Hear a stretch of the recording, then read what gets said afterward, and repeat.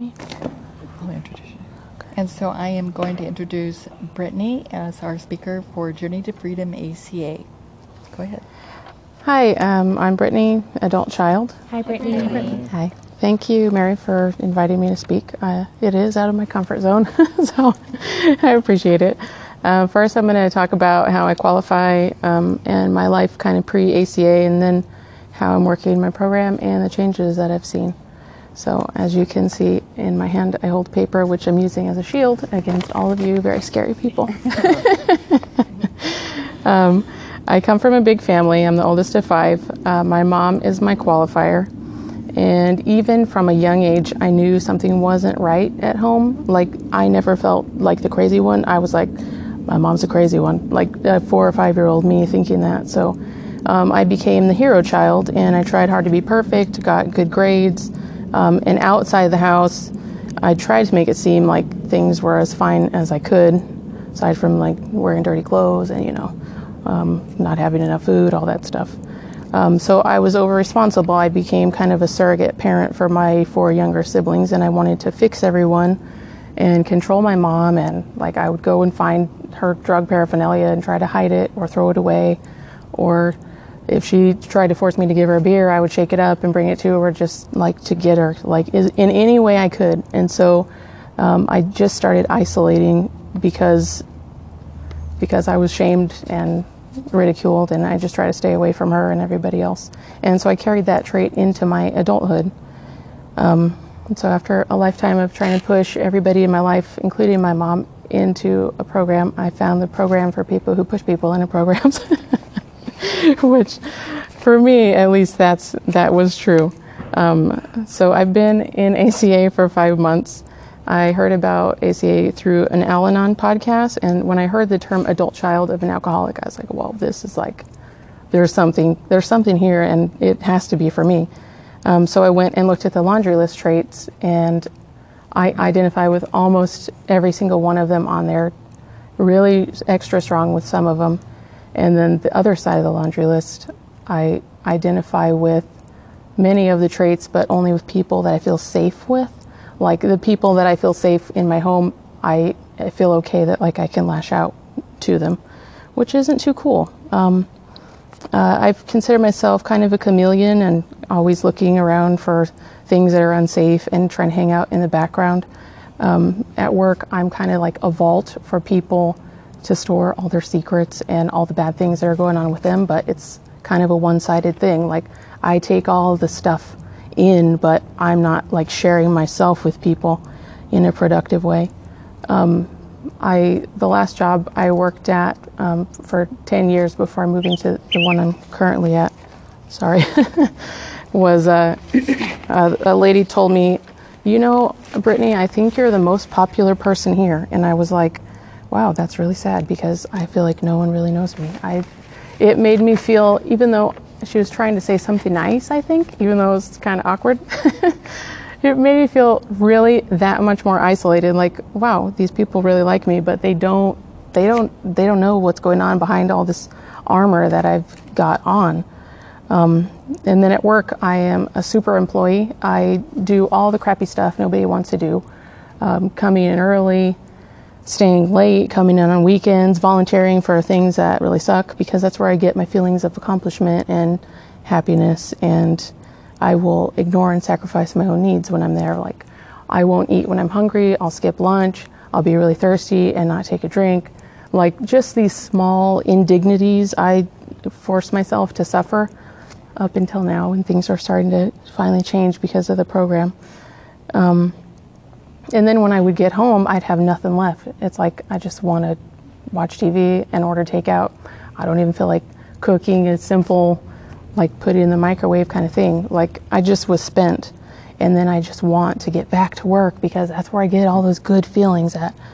And if I make a mistake, I will shame myself for years when things are like, they're really small and I know it, but I can think of so many instances of small mistakes I made that have haunted me forever. So I think I try to kind of point out any mistakes I'm making before anybody catches it, because I feel like that gives me that sense of control. Like, if I if I point this out and they don't, then I'm in control of this, and it's okay because I'm the one who said it first, so it's okay. And I love talking about the bad things about me. Really good at it. Not a great thing in job interviews though, so. I first started ACA, I did the 7 meetings in 7 on Zoom, and the thing that I really have tried to force myself to do is to talk and to share. And the first time I shared was on a Zoom meeting, and I was sweating profusely. My hands were clammy, they were shaking, and my voice was quavering, but I was like, you know what? It's time to break that rule. Don't talk, don't trust, don't feel. Like, I gotta own this seat or I'm not gonna make any progress. So that's what I started doing. And I try to talk at every meeting. Sometimes the inspiration isn't there, but usually like weekly I have several things that come up now that I've been immersed in the program more, and I can really assess them. So the first thing, talking about now my changes. So I talked about how I qualify. Now I'm going to talk about my changes. The first thing was just awareness. And even though I had that awareness and it was starting to dawn on me, like I could see the things where the program needed to be in my life, I still, like in argument with my boyfriend or something. We're arguing, I can see that I need to not engage in this, but I already had my armor on and my sword drawn and all the people ready to shoot their arrows at him. Like I couldn't stop myself, and I think it started working for me. I started actually doing the work once I started doing the steps. I don't know if that was coincidental or what, but now I just finished my 5th step. I'm on my 6th step with a group of fellow travelers. So I think the 4th step was like the most powerful, and I was ready for it. Like, I want to talk about all the problems. I want to write them down. I want to own them. I want to find the seed. Like, where did this come from? So that's one thing, and that awareness to me comes when I'm doing something that doesn't feel program. I have this little marquee scrolling on my mind. This doesn't feel like program, or don't pick up the rope. You don't have to have this tug of war. So now I'm trying to use I and me, even in my relationship, because I really was a big user unknowingly of you and they, and it doesn't work. Like, I can't change anybody but what's in this hula hoop here. So that was a big change. Been crying a lot, which I think is kind of awesome because I didn't cry for a lot of years. I would try to force myself to cry just to see if I still could, but I had a really hard time. The other day I was driving, and my youngest brother is an addict, and he was in rehab about a year ago, and he's relapsed and using again, and I'm driving and crying and saying out loud to myself, what should I do? And I was like, oh my gosh, ding, I know what I should do, and it is nothing. Like, I don't have to own that. That's his, and I have to give him the dignity to make his own decisions in life.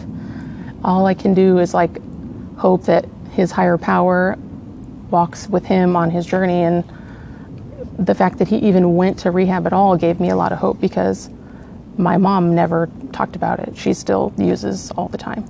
So anyways, so that was a gift, kind of, the fact that he went at all, even though he's relapsed. I was also a foster parent for a year and a half, and I found that I was recreating the dysfunction of my family. I got these kids, and my boyfriend didn't want to, and he really told me he didn't want to, but I just bullied him into it anyways, and was like, we're going to do this, and I don't know, you owe me this or whatever. So we got him, and then I had to manage his feelings and control all his feelings because he didn't like that we had the kids, and then I had to deal with the kids, and then I was becoming my mom with the kids, like had some angry, like yelling at them, and then I'd be like, oh my gosh, what? I promised myself I would never become my mom. And when I saw that in the big red book, it says, I promised I would never be like them.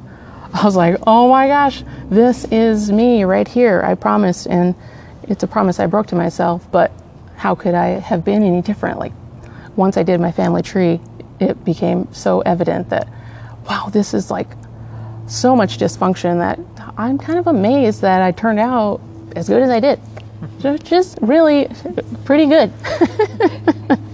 And I'm able to say that about myself now, which I never could before. Like saying good things about me, for me, is really hard. So that is one of my beautiful changes. And I really like one of the promises talks about how we'll intuitively make healthier choices, because I believe my intuition, and even since I was very young, I've had a strong sense of intuition. And so that one really speaks to me a lot. And now that I have this new knowledge from ACA, I am starting to see that intuition come into play because I've got the new knowledge to draw off of. So that's pretty cool. I was listening to a book the other day, and it said, instead of blaming yourself, say, what happened to me that I am ... And I was like, oh my gosh, this is amazing. So I have really started trying to think about that a lot. So I say nice things about myself. I already talked about that. So I'll just tell you a quick little story. A few days ago, I was in the kitchen, which is really small, and I was making salsa. My boyfriend's making himself a sandwich, and he was like, you're in my way. And then you have to go get something out of this drawer. You're in my way. You're in my way. He said it probably 7 times. And I was like, instead of getting my claws out, which I normally would do, like, shut up, I instead was like, when you say that, it really makes me feel unwanted. And I was like, dang, self, good job. So he was like, he didn't say anything else, even though he was kind of like frumpy about it. But I was like, okay, normally I would just be kind of a jerk to him right back, and it would make this whole like negative situation. And instead of doing that, I said exactly how I was feeling instead of just feeling mad. And he respected it. I think that's important too, to have somebody that will in turn respect like you share a feeling, and they will respond in an appropriate way. But I said what I truly felt without being blaming or mean or shaming, and it really worked out well. So definitely got to try that one again. The things that I've struggled with is, one of them is the God word, and I think I had to walk that one back because I have some like history of religious stuff that doesn't feel good, and I just had to go all the way back to, okay, do I feel like I am just a lump of flesh pelting on a rock in the universe, or is there something else? And I do feel like there is a soul, so I got the soul part down. And so instead of saying God, which just like messes with my mind every time I see it in the book, I replace it with the word love. And I think I'm evolving to be able to say the universe, and maybe I'll evolve to be able to say God, because I know God isn't just like Bible God. God is whatever I want him to be for myself. So anyways, that's one of the things I have a hard time with. Affirmations are cringy for me, but I was listening to this podcast last week, and I heard the speaker say, you're giving yourself affirmations every day anyways. And I was like, oh my gosh, holy smokes, that's so true. But my affirmations I'm giving myself are negative, and I need to swap them out. So I really like the concept of replacing a trait with something else. Like, I can't be like just a hole that I'm creating. I got to fill it up with something good. So I thought that was really cool. I do find also I dissociate with TV and like a fantasy of being rescued. I was, again, with my boyfriend. He's my main point of trouble. But I think that's pretty much anybody in a relationship. But he was on his political soapbox the other day, and I told him, after I did engage with him for like an hour, and I was like, you know what, this is going nowhere, and it's starting to make me mad. So I told him, I don't want to talk about this. I'm done talking about this. And he continued to try to poke and prod and get me in some little way. But I was like, I am done talking about this, and if you want to continue, I'm going to go in the other room. And so I did. And like 10 minutes later, he knocks, and he like was like, oh, well, I won't talk about it anymore. So we were going to bed, and he's over there snoring, and I'm over there like just a pit of fury, wanting to fight it out because that's what I'm used to doing. And I was like, oh, I'm going to listen to a podcast. And then I take my podcast out after I like cooled a little bit. And then I start thinking, oh, I could meet somebody else and they wouldn't be like talking about political stuff. So there's my fantasy rescue. Then I start thinking about a TV show, and I'm like, oh my gosh, this is all the dissociating stuff that I do. Fantasy rescue, TV, just going to a different place in my mind, not feeling it. And so I just try to tune all that stuff out and just let myself feel it. So that was a really different way for me to handle it, and it was really, really valuable.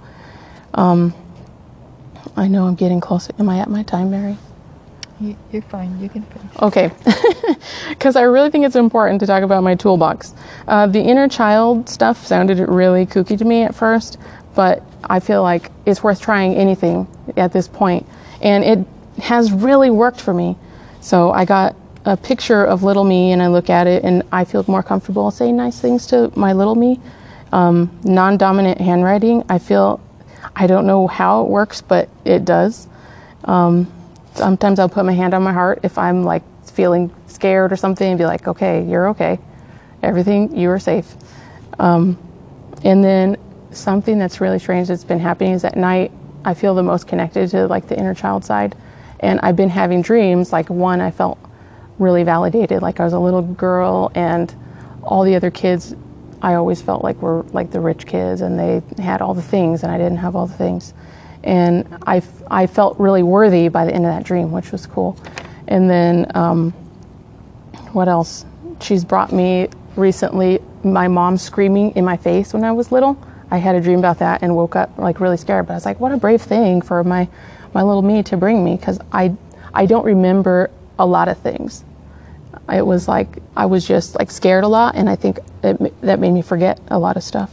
So those are some really cool things. I found a picture of my mom at 18 months old recently, and it really helped me to like look at her and be like, you had no idea what you were in store for, because she's also an adult child. So that one really sorry, let me get it. Okay. That one really helped me a lot. I don't know why. I've never heard of anybody else doing that, but it might be useful. There's also the ACA Bill of Rights. Like, you don't have to, like, you have the right to change your mind. You have the right to not be around people who humiliate and belittle you. That was really a powerful thing. So I'd like to print that one out. But I was reading back over it today, and I was like, oh, this is some great stuff. And I have used it in my workplace and at home. And there's also a workplace ACA list that I have used, like you recreate your life in your workplace. So just some really interesting things that I've been doing. I feel okay about leaving it at that. So thank you for letting me share, and my newcomer experience hopefully helps some people. Thank you. Thanks.